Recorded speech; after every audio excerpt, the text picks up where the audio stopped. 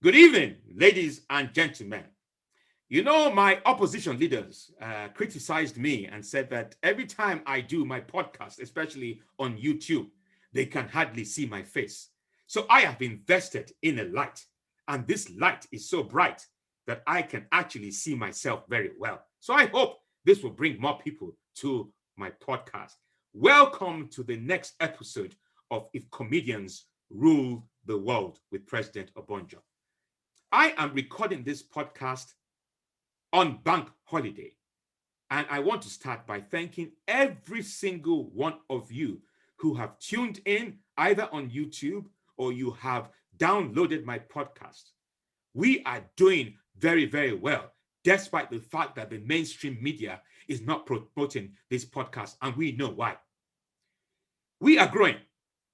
We are growing. We have more countries downloading our podcast. Civilian governments to democratic nations. It's unbelievable. I am so delighted by the fact that we now have 30 countries. 30 countries have downloaded my podcast. It is the only African dictator podcast, the only president broadcasting with no propaganda, bringing civilians to come and talk to you.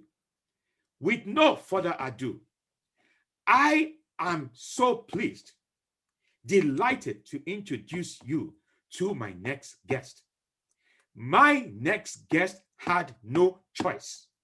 I got my people to tell him that I wanted him here today at this time, and there was no choice. It wasn't a case of I've got to walk the dogs or I'm spending time with my wife. The president wants you, and he accepted.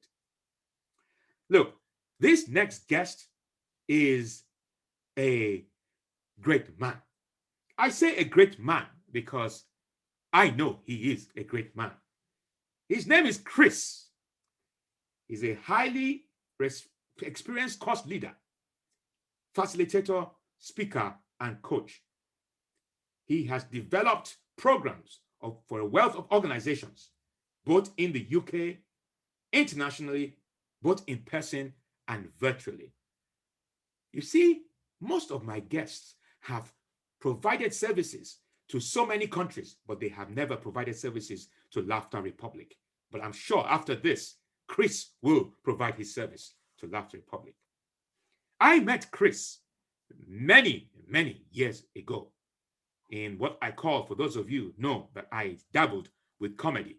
And I went to this open mic gig where I headlined.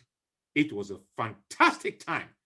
You know, that gig, can't remember where, but in London, not outside London, was really fantastic. They really, really loved me. His audience almost carried me out of the venue. It was fantastic. Chris, as the Sagittarian, visually impaired comic from Polish origin in the planet, he is the only one in the planet. We will be discussing visual impairment and age in comedy. What has that done for his comedy? The fact that he's visually impaired and he would have faced a lot of challenges. I hope you got that joke. Visually impaired and he would have faced a lot of challenges. How has he been able to cope? I want to get to understand where Chris has been over the last year or so. How has he coped? Chris, how are you? Obonjo, I'm very well, thank you. Even though I can't see you very well, but I know you're there. I know you know I am there. I know you know that I am there. Yes. Or you are there. Yes. And what is really interesting is this. Your background makes me feel like you're talking to me from space. Oh, you mean my background behind me rather than my comedy background? Not only comedy background. The purple. It's purple. It's as if you're like you're in Doctor Who or something. Kind of like. Oh, yeah. Or maybe in a comedy club, you know. Yeah, maybe in a nice comedy backdrop. Nice backdrop. But how have you been? The last time I saw you was obviously at your comedy club. I think you actually did a gig somewhere away from your normal venue. Well, as you will know, Obonjo, I run comedy nights as well as performing in Barnet in North London. But for a few gigs, I also ran them for a little while in Hatfield, and I think that's the last time you performed for me. Yes. But, the very first night I ran in Barnet, my very first night of all sorts comedy, you were the headliner, and it went down fantastic. And that's why I'm really pleased to be here tonight, to be able to tell you that and tell the world that Obonjo did fantastic at my first comedy night that I organised. Thank you so much. But people still talk about it. I walk down Barnet High Street and they say, "Hey, how's Obonjo?" And I say, "I don't know. I haven't seen him for ages." You know, what's really interesting is this. You called me Obonjo. You don't even say President Obonjo. You see, this is what the lockdown has done. You just no respect anymore. You know, apart from that, your background should have my face. You should have posters of my face, but there's nothing. It's just blank. No, there's nothing. And I do realize that I could be hunted down by your men and dealt with for this transgression. Yes, you will face the military court for not addressing me properly. But let's move on. I know you do two things. I know you perform comedy, and I know you're a trainer. I'm really interested about your comedy life. What made you go into comedy? Well, the thing was, Obonjo, do you mind if I call you Obonjo? Yes, you can call me. You can actually call me President Obonjo.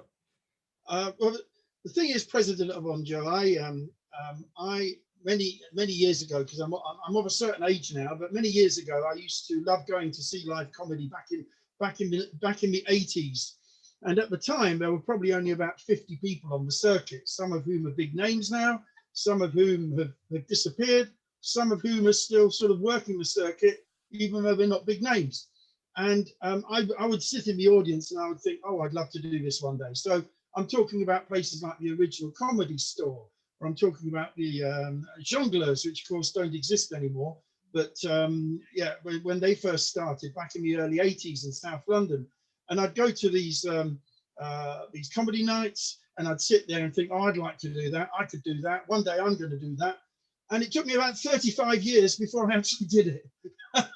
So it was quite a long wait before I actually decided to take to the comedy stage. And my very first gig was a paid gig. Would you believe it, Obonjo? Sorry, President Obonjo. And I earned £1.50 at a gig in Leytonstone in East London. It was a door split. So the acts were all given a proportion of the money that was taken at the door. And my second gig was at the Comedy Store, my second ever gig was at the Comedy Store when I did the Gong Show. And I was gonged off after 43 seconds. I lasted 43 seconds before being gonged off by the audience. But at least I'd performed at the Comedy Store. I had fulfilled an ambition after waiting 35 years. And then I went on to do many more gigs, about 300 gigs, and then started running nights as well. And I've loved it, absolutely loved it. I have noticed that there are audience members who watch comedy before deciding whether to perform comedy or not. Who were the people that you were watching in those days that really inspired you? When you say inspired me, I had my favorites. I mean, the ones that I remember seeing who who are now big names when they were sort of not, pretty much unknown, would be people like Paul Merton and Julian Clary and Joe Brand and Arthur Smith and so on. And you had also Rick Mayall and Ade Edmondson and people like that. And then you got others who aren't big names, but they're still on the circuit, like Earl Oaken and Otis Cannelloni and others who are still on the circuit, but they're not necessarily doing big stuff on TV or on radio. And many more, Mark Thomas, the names just could just keep coming. But as I said earlier, there weren't that many, actually, originally, maybe 50 to 100 on the circuit. Whereas now, well, as you know, there are thousands with, Obonjo, standing proud above them all. as the main man. You flatter me, but it's Yes, really yeah, on purpose. On yeah, purpose. it's really interesting. You say in those days you had only 50 people, and you say now there are 1,000. But I think, as you know, with the lockdown, with the pandemic, the market has saturated. Yes. It is crazy. It's Well, you even know, before the pandemic, there was an awful lot of people. yeah. Before the pandemic, there was awfully a lot of people, and we did not need, because I used to hear people talk. Oh, there are too many comedians. We did not need even to say that, because general COVID has reduced the number of comedians in the UK right now. You Mm. said it took you 35 years before you got on stage. Why did it take you that long? I'll be honest with you. I kind of, whereas I had been going to comedy for quite a while back in the 80s. My life went off in other directions. I got married, I got divorced, I did other things. I got involved in various sort of other personal development activities and so on. And I took my eye completely off the comedy ball. And then I met my current partner. We had children. Then, of course, when you have children, that takes you in other directions and so on. And I, it was interesting because for at least about 20, 25 years, I wasn't really following comedy at all. I mean, I'd sort of watch your, sitcom on TV or watch comedy films, but where it came to stand-up comedy, I wasn't following it at all. And then I decided to put some kind of funny videos onto YouTube, a sort of character that I developed called the Old Polish Gentleman. And then I thought, oh, I wonder whether I could take this on stage. And I literally Googled stand-up comedy gigs in London to try and find out how you get a gig, and it kind of went from there. And sort of so this is what, 6 years ago, and for the last 6 years, I've built up lots of connections and friends on the comedy circuit. I'm hoping one day you'll be my friend, and that way I've kind of plugged back into it after many years. Wow. And I'm really glad I have, because I always used to think that the comedy business was really bitchy and nasty and unpleasant, and I think that's why I didn't go for it first time round. But actually, I'd say the opposite is true. Most people are absolutely lovely, even you. Thank you very much. Despite being a dictator, It's not true what they say about me. The Western media. You're not unpleasant. Yeah, the Western media has got it absolutely wrong. They have. It really irritates me when they put things in the press about me that is not right. But we that's for another day. Tell me about your visual impairment and how has that enhanced or affected your comedy? Well, I think you'll agree that any comedian really needs to have some kind of USP, unique selling point. So you are a dictator and president of an African country, and probably the only comedian on the planet who has that under his belt. And I'm similar. That I'm, as you said earlier in your introduction, I think I'm the only 60-something visually impaired comedian of Polish descent on the planet. And the visual impairment, which you asked about, I think has been, as you may have seen in my act when I've performed live, is a big part of what informs my comedy. Because so many funny things do happen. It's very frustrating. I have a condition called retinitis pigmentosa, which is I'm kind of gradually losing my sight, and luckily I still do have some vision, but not as much as I used to have. And what it means is that I have all kinds of mishaps, hilarious things happening, and I can convert that into comedy on the stage, and it seems to go down pretty well. I bring, like most good comedians, I try to bring real life to my comedy. Do you think that at times that audiences react differently to you because you say you are visually impaired? Do you think that those funny stories that you tell hold people from laughing because they think it might be wrong to be laughing at jokes about visual impairment?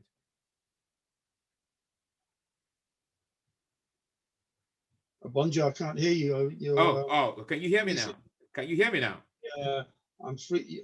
We're freezing there for a moment. Yeah, and this happens. This happens a lot. It doesn't happen in any other podcast. It's the MFI, the FBI, MFI. They are watching this, and can you hear me now? Yeah, I can hear you now. And it's also raining outside. It's raining outside, so it might be affecting the signal. The question I asked is when you deliver jokes or stories about your visual impairment, do you think that holds the audience back? Do you feel that some audiences will say, oh, we shouldn't really be laughing at jokes about disability, for example? Right. Yeah. It's an interesting one, because all I'm doing is I'm laughing at myself. Yeah. I'm not laughing at somebody else. Yeah. I'm not saying that blind man over there is really funny, or that that woman over there in the wheelchair is really funny. I'm just talking about myself and my experiences and things that have made me laugh when I've had any kind of mishap or whatever. And I think that's okay. This word disability is interesting, because it's interesting because I don't think I'm disabled.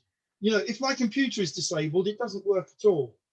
So I do have a visual impairment, but if I was disabled, I would be under the covers in bed and not moving. If that makes sense. Yes. So it's just one aspect of who I am, and I just laugh at myself. And I don't project that onto other people and have make comedy at their expense. And I think we all have a right to make comedy at our own expense if we choose to, and that's okay. And it makes people laugh, and I don't think people are embarrassed by it. I'd rather laugh about it than cry about it.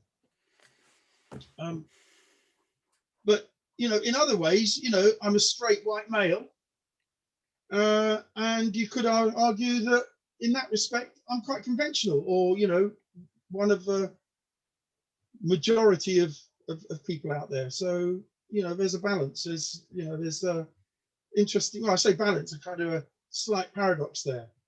So I know you said you're the only visually impaired over 60 Polish comedian in the world. That is a lovely award to give yourself.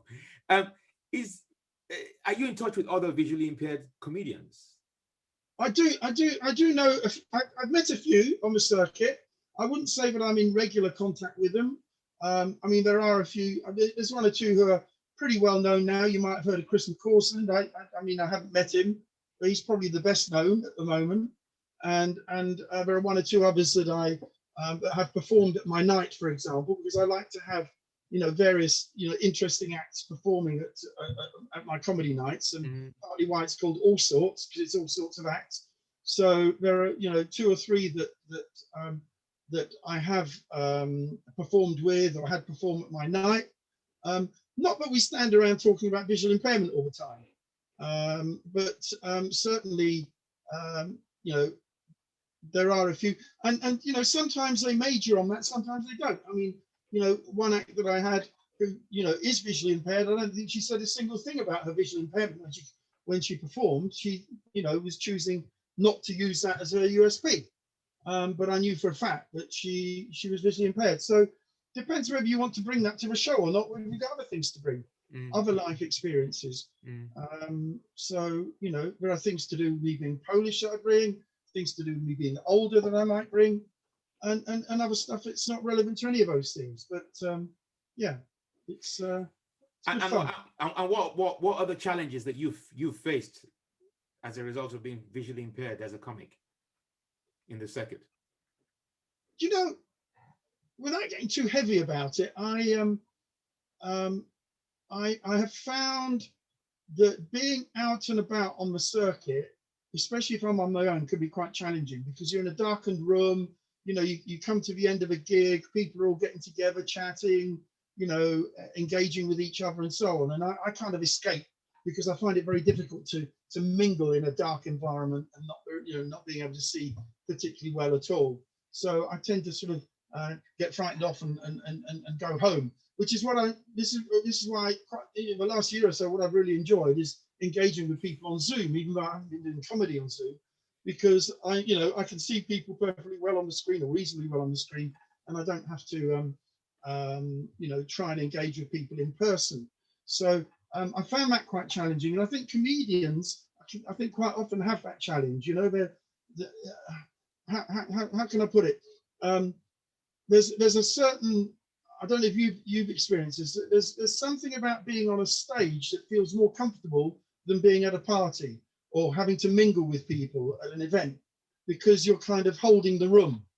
So whether I'm on stage or I'm at the front of a training room, I won't say I'm in charge, but I'm kind of holding court, and that's very comfortable for me. But when I'm sort of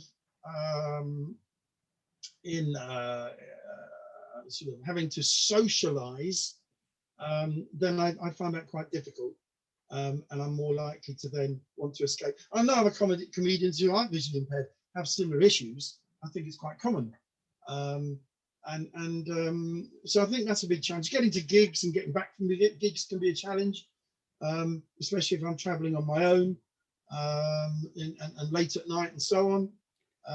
But I have what I call my skinny white friend, and which is my white cane, that goes everywhere with me. So I have my, so with my white cane, I sort of get about and hopefully I don't have any mishaps. I fell off a train platform once a few years ago. So you got to be careful. And of course, you fall off a train platform. There's comedy in that, isn't there? Yeah. Yeah. If you're into dark humor. yeah. You got blood gushing out your head, and you've broken your arms and your legs. There's comedy in that. I love to see people in blood. So the being Polish, how many Polish comedians are in the UK that you know? Not many. But I have done Polish gigs in the UK. Okay. And there were Polish gigs in London, Polish language gigs, where they were mainly bringing people over from Poland, young comedians from Poland. So I thought I'd give that a go, and I did a couple of gigs in Polish, because Polish was my first language. I didn't speak any English until I was about 5. I mean, English is my primary language now, but Polish was my first language. So that was quite interesting. And in fact, one of the gigs I did in Polish, I got up on the stage, and there was a group of English people in the room who didn't speak any Polish, and I started doing my act in Polish, and of course they couldn't understand very much of what I was saying. And then I turned round to them at their table, and I then sort of said to them in English, "How you doing there? All right? How's it going?" and like they kind of were completely shocked because they didn't realise I spoke English, or but I was from the UK. But there are some comedians of Polish descent who are a bit like myself. But I suppose the one you and I might know well is Andy Zapp, who is an old Polish geezer like me. So we sometimes have good chats and so on. And there are a few others, yeah. Again, do they bring their Polishness to it? Not necessarily, but they happen to be of that descent. Yeah, I never knew Andy Zapp had Polish descent. Yeah, he's Polish. Yeah. Okay, cool. And there are others. I'm trying to think who else, but there are a few. Yeah. Let's talk about age, because you are mature, if I say so. Listen, but wait. I'm every age up to 65. It's all inside me like rings in a tree. So you came back you started performing comedy again 6 years ago, is that correct? Yeah. What was that like? So you were obviously over 50. Let's just leave it. Yeah. I was 59. Yeah, 59. What was that like, coming over to perform comedy, and you had all these young? I have this, because I started performing comedy at the age of 45, and that's young. Yeah, that's young. And I remember the younger black comics used to call me uncle. Because obviously I was much older than them. And I used to think, wow, I'm old enough to be their father, and Yeah. and I'm out there performing and competing with them to get gigs. What was that like for you at the age of 59, uh, coming into the It, comedy circuit? it felt a bit odd to start with, um, but I know it sounds like a bit of a cliche, but I'm quite young at heart. Um, I wouldn't I wouldn't say that I'm a typical 60, 65-year old. Um, I'm quite kind of um, jolly and mess around a lot. Uh, I let me put it this way. One of my biggest fears of Bonjo is to end up being patronized as I get older. And I think the main antidote to that is to have a sense of humor. Yeah, to have a sense of humor. So I would hate, whether it be carers or relatives or nurses as I get older and older, to treat me like I'm a child.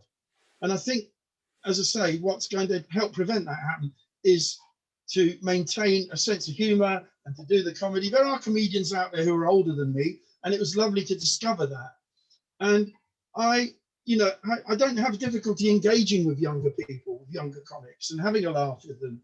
Um, I've got I've got two children, as you might be aware, in their early 20s, and their mates seem to think I'm great a lot of the time. I won't go as far as to say that I'm cool, but they seem to find me good company and amusing company and so on. So thankfully, I seem to have that capacity to be able to engage with those younger people. I don't recall, to be honest, feeling in any way kind of too old or left out of things. I just got on with it, and got up on stage and did my bit and made people laugh, and it seemed to work.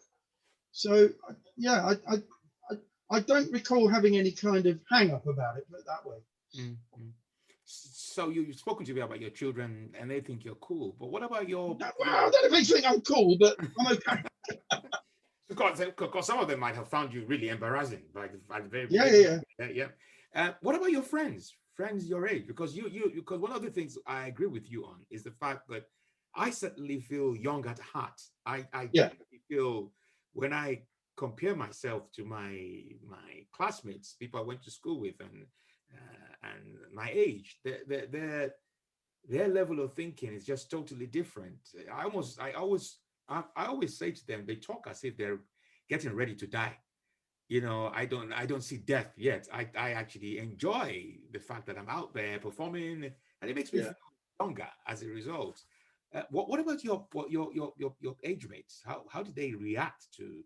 Did they say, for example, I used to have friends tell me, "Oh, you sure you don't have a midlife crisis, or there's something or there's something wrong with you?" And I always respond, at least I am not ending up buying myself a motorcycle, No, or pierce my ear, or I have several girlfriends as a way of just keeping in touch. Do you understand what I'm saying? So yeah. how did your classmates, your age mates, respond to you? I think generally they thought it.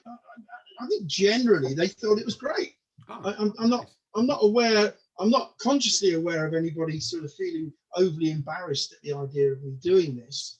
I think there's always that concern that if friends come to see you perform live, is it going to go okay? And or are they going to feel embarrassed for me, or or in some way ashamed or whatever? I didn't really get that kind of impression. There are people who've come to see me perform. There are other people I know who haven't come to see me perform. Sometimes it might just be that they're not into stand-up comedy, and that's perfectly okay. But I mean, how can I put it? My life is a little bit unconventional, in as much as I don't always follow the crowd in one way or another, and I think the comedy was kind of part of that. So I've always been a little bit off the wall one way or another. For many years we didn't have TV in the house because we just chose not to have a TV. And people would say, why haven't you got a TV? We get on with life. We don't feel we need a TV. Our children were home educated. Our children didn't go to school until the sixth form. So, we have a slightly kind of different life anyway, which kind of left some friends and family a bit bemused.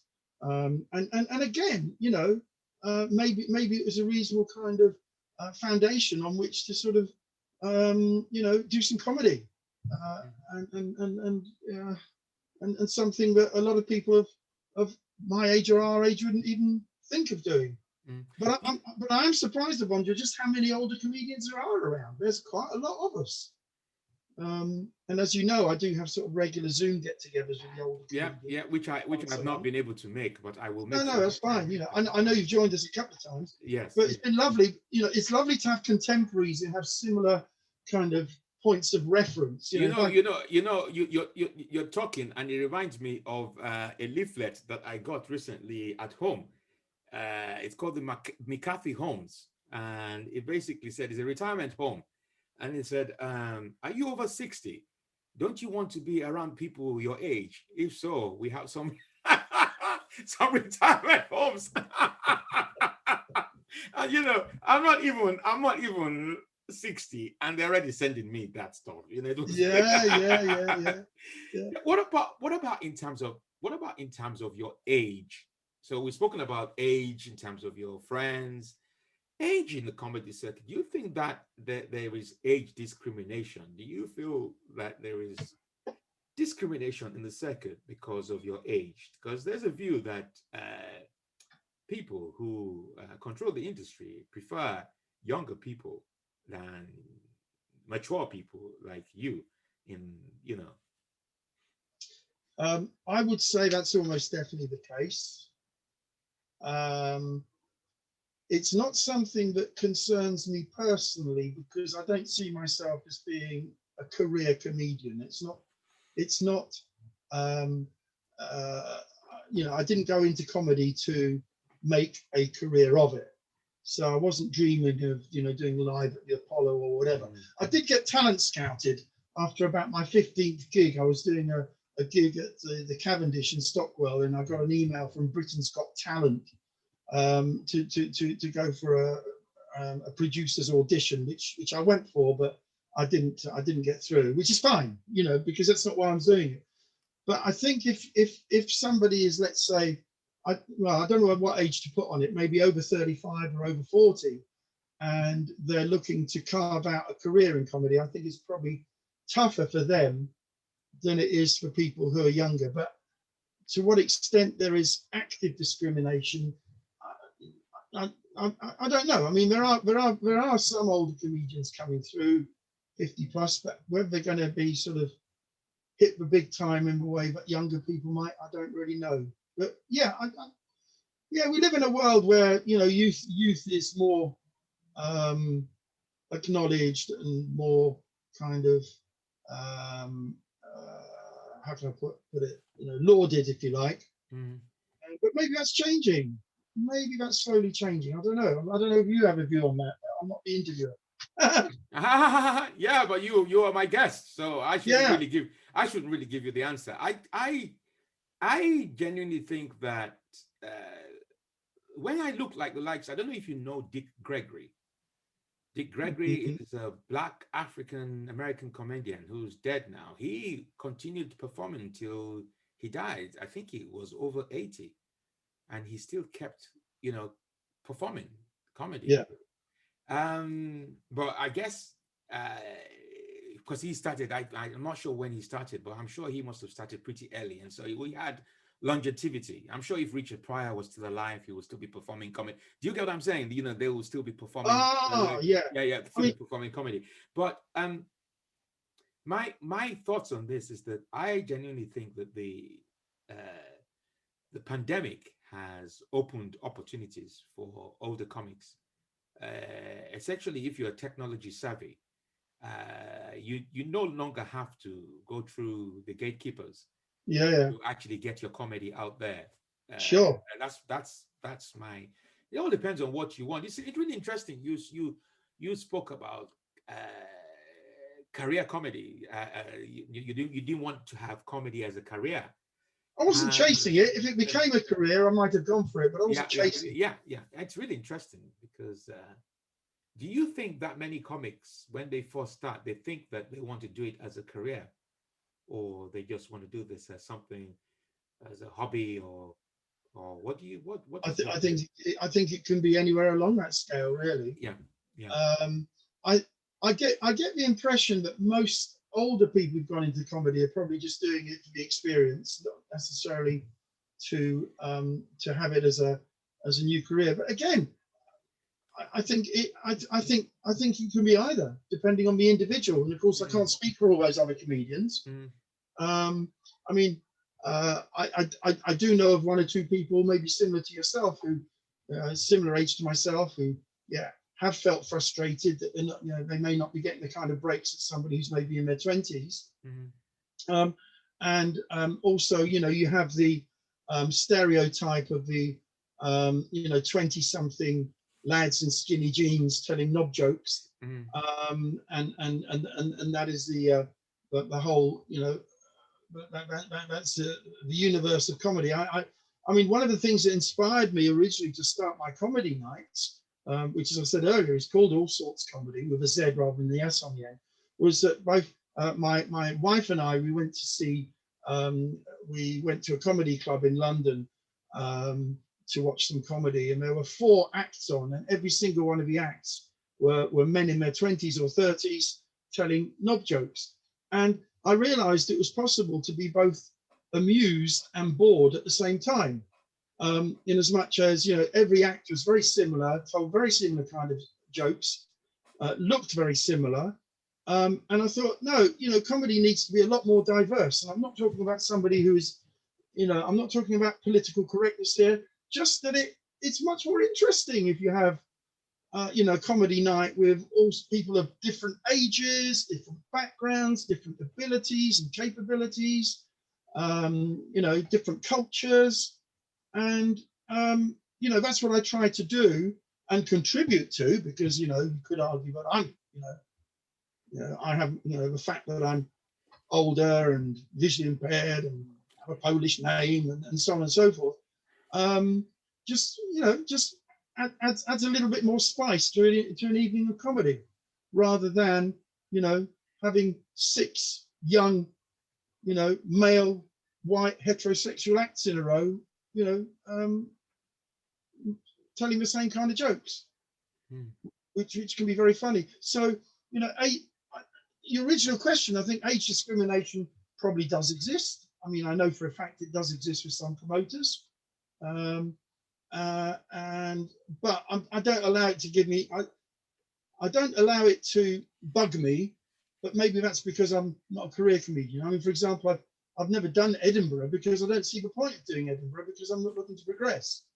So a room full of people laughing in London is going to be just as much fun for me as a room full of people laughing in Edinburgh, mm, if we ever have rooms full of people again. mm, mm, Um, but that's where I'm coming from. mm, So, but I'm not aware I've had difficulty getting gigs in the past. mm, I mean, because of my age, but I may be wrong. Who knows? mm. Let's talk about your comedy club, All Sorts Comedy Club. Such a very great, fantastic club, and I love the marketing of it all. I remember receiving packs, a pack of a packet of sweets, and Oh yeah, really lovely marketing. How easy was it for you to set up the club and for you to manage the club? right. Um, Actually, not so hard, and it's a question I've been asked quite a few times, because it is a very well attended night. It only runs once a month, um, in up here in Barnet in North London, not far from you actually, am I? Because you're in St Mm, Albans, mm, and we were very, very fortunate, because both myself and Ingrid, my wife, have lived in the area for many years, and we have neighbours, we have friends, and so on. Um, and the pub, the landlord of the pub, it's called the Queen's Arms in Barnet, has been very, very supportive in promoting the night and putting up posters in the pub every month and so on and so forth. So we we've never had an empty room, put it that way, in the sort of 3 years or whatever it was that we've been running the night. And what's interesting is that the demographic tends to be older. So 30 plus rather than the, youngsters. I mean, we do get young people in, don't get me wrong, but generally speaking, it sort of ranges from about 30 plus up to people in their 70s or 80s. And I can't help thinking that there is an untapped older demographic who enjoy stand-up comedy. Because again, you think you go to a club in central London or in East London or whatever, you're going to have, a room full of 20-somethings probably. But when you have a place like Barnet, which is just on the outskirts of London, you're very likely to bring in a slightly older crowd. And we put leaflets through local doors around our area, and so on. And then you get word of mouth, of course. So we have been very, very fortunate because, as you're probably aware, I mean, I'm sure we've both played empty rooms any number of times over the years, and promoters scratching their heads thinking, how can I get people in, and so on. And I think the other thing, Bonjo, is that all around, I can only speak for London, all around the edges of London, there'll be pubs that perhaps if they provided stand-up comedy would probably do very nicely off the back of it. Because, what some people have said about Barnet, where our night is, they've said, oh, there's nothing else to do around here. It's fantastic that you're doing this comedy. It's perfect, perfect night out once a month. Doesn't cost us anything because it's free to get in and so on. And maybe there could be any number of other pubs all around the outside edge of London that could do the same kind of thing, and bring in people. So it hasn't really been a problem. We've been very lucky in that respect. But quite a lot of people who come are people who kind of might know us or have friends of friends of myself and of Ingrid, my wife. So that's been very helpful. Very interesting in terms of what you said about the demographics, especially the older generation. They love it. Yeah, they love it. So they rather go to a club in Barnet than go to the Comedy Store or go to a place in the West End. Sure, because it's local. It's less hassle. It's just down the road. It doesn't cost them anything. And we do have young acts on. I mean, you have 20-something acts right through to, people older than me. Yeah. And from all sorts of different backgrounds. So, they really love it because you think about it. Someone of my age is somebody, who comes to comedy night is somebody who may well have used to have gone to comedy back in the 80s, and have, kind of rediscovered it. Yeah. Other people have never seen stand up at all, and they think, "Wow, this is amazing." Yeah. And of course, some people may not like it and not come back. That's a fact of life, isn't it? Yeah. So, and what really is amazing, and what really blew my mind when I started doing comedy, was just how many talented comedians there are out there who's nobody's ever heard of. And this may sound a bit kind of contentious, but I listen to some of the comedy on Radio 4, or watch some of the comedy on Netflix or whatever, and I think, I know so many people who are so much better than this person or that person, and so much funnier, who I have on at my notes. And that's not me sort of showing off, but it's absolutely true. Yeah. There are some really, really talented people around who aren't household names and perhaps aren't earning anything from it, but are really funny. Yeah. What's the future for All Sorts Comedy? Are you planning to have to continue your comedy nights as soon as the lockdown eases? Yeah. So the plan, all being well, is from the 7th of July that we run once a month again on the first Wednesday of every month. So I had a call.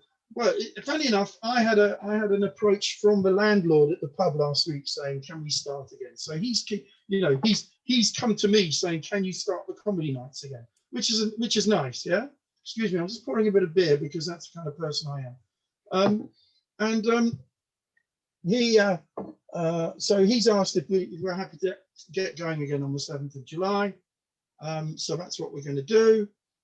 All being well, I mean, who knows? But that's the plan, and then run once a month again from there. So we'll probably have 7 rather rusty comedians playing to a rusty audience.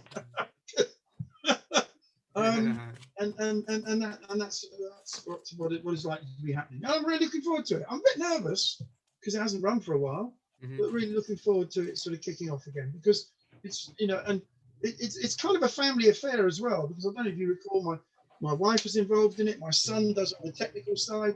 My daughter, when she's around, she's always there helping as well. She's, you know, often she's away from home, but so, you know, it's a nice kind of family atmosphere. I think it's going to be a fantastic night. You know, it's really interesting how I've heard people say, there are even comedy teachers who are basically saying, we will teach you how to do comedy again, or, you know, just to get rid of the rustiness. And so I think there are three things that you need to bear in mind. Obviously, the comedy promoter is rusty, the comedians are rusty, and then you have the audience who haven't been to a live gig for, they're also going to be rusty. Yeah, I think what I'm also counting on is that they're going to be forgiving of, you know. No, I can confidently say that during the first lockdown, I mean, after the first lockdown, and there was a bit of easing of restrictions, I did a few gigs, and the audiences were very, very forgiving. But no, it was also an emotional thing, because it was like they missed seeing comedians, and comedians missed performing in front of audiences. So it was electric. It's going to be like, you know, a balloon gets busted. You know, you put a pin in a balloon, and it will be a sigh of relief. It will be fantastic. There's nothing to worry about. I'll be surprised if there are any gigs happening for the first time once the lockdown has eased and people die. I don't think so. I genuinely think that it would just be a relief to see people perform again, and audiences will be forgiven. And what I always try to do is look after the acts as well. So, for example, last April was the first gig that got cancelled. So what I've done is I've prioritized the acts who were due to perform last April for this first gig in July. So they're getting the first shout. Yeah. And then the ones that were booked to do last May will get first shout for August, and so on. Wow. And if any can't do it, or they stop doing comedy, then I'll draft somebody else in or whatever. You're so well organized. I generally don't know how many comedians have decided, because there was some research done. I don't know if you've been following the research by Live Comedy Association that confirmed how COVID had really impacted the comedy industry, and how some people have actually stopped doing comedy and something else. And it's going to be difficult to get them back, because either financially or mentally they're not, you know. But it's been really interesting how comedians have been able to adapt. You know, Zoom gigs, I know it's not the same, but we've had to embrace technology just to adapt. Because my view is that if you do not change, if you don't adapt, you just naturally die, basically. It's natural. That's what happens naturally. Look, Chris, this has been really, really fantastic. You know, we started and we had a discussion behind the scenes that the art of conversation is a wonderful thing. And you were asking how long this was going to go on for. But I can confidently tell you that because we've been enjoying ourselves, it's now 9:17. So we've been going on for at least well over 50 minutes, which is fantastic. And I told you, it's gone way past my bedtime. I should have been in bed. It's gone past your bedtime, and you also should. Yeah, I'm a little old man. I can't. What time sit up all night? What time do you normally go to bed? All my bits are shriveling up. What time? Do you know what? It can be as early as 8 o'clock. It can be as late as midnight. Really? Yeah. Sometimes I go to bed very early.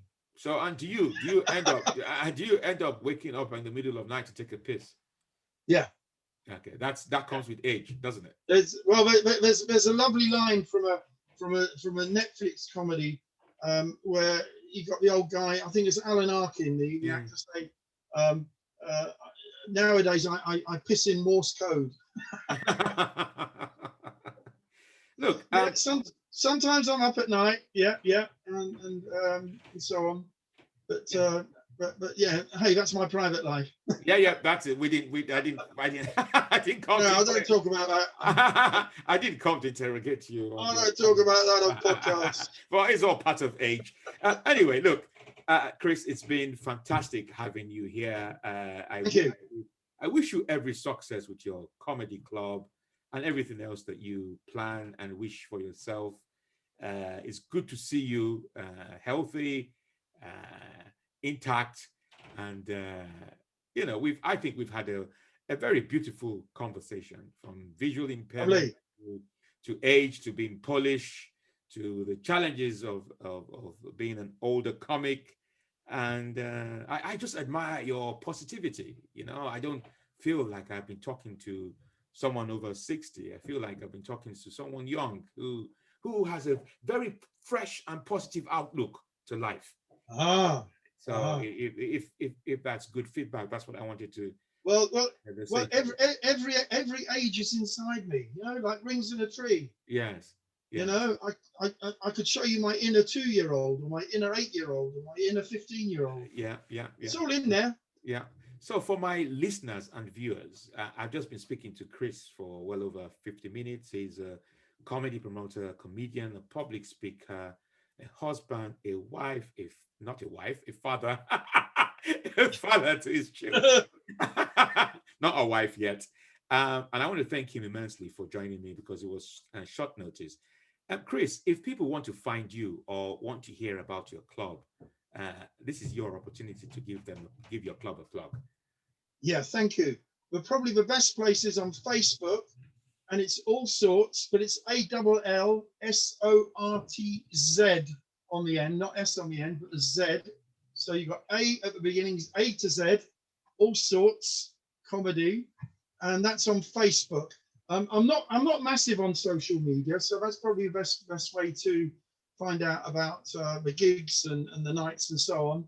I am on Twitter, but I haven't used it for about 5 years, so I'm a bit remiss in that. In that respect, I'm an old man. I'm not very into the social media side of things. Facebook, All Sorts Comedy is probably the best place to find out what's going on and so on. I don't think you're missing anything on Twitter, my friend. The people on Twitter, they make me laugh. They are not happy with their government, but they will always constantly hide behind the keyboard and complain about their government and say, Boris Johnson must go. Oh, Johnson must go. But that is all that happens. Johnson is still very much alive. They think they can start a revolution by just being on Twitter, hiding behind their keyboards. They get retweets and tweets and likes. That's all. Nothing else is happening. Nothing else. You are missing nothing on Twitter. Chris, thank you so much. Thank you. Fantastic. I will let you know when I publish this so you can share this with your people.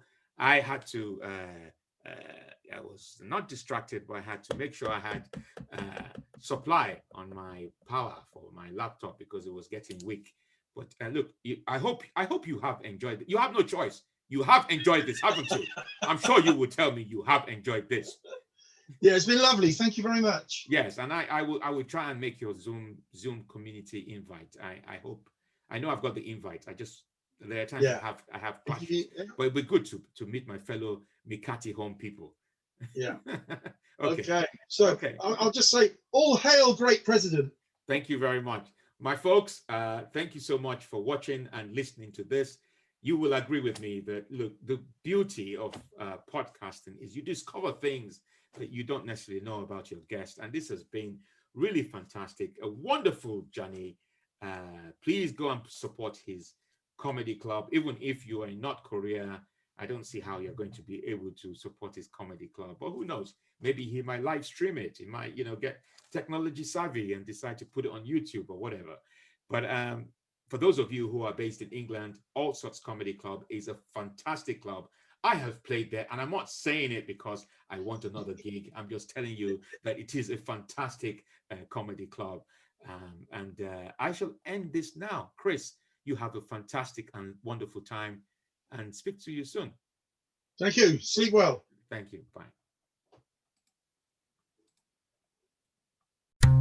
This show is part of Podomedy, the podcast comedy network. We're the best kept secret on Acast. why not laugh at what else we've got? Check out Podomedy.com now.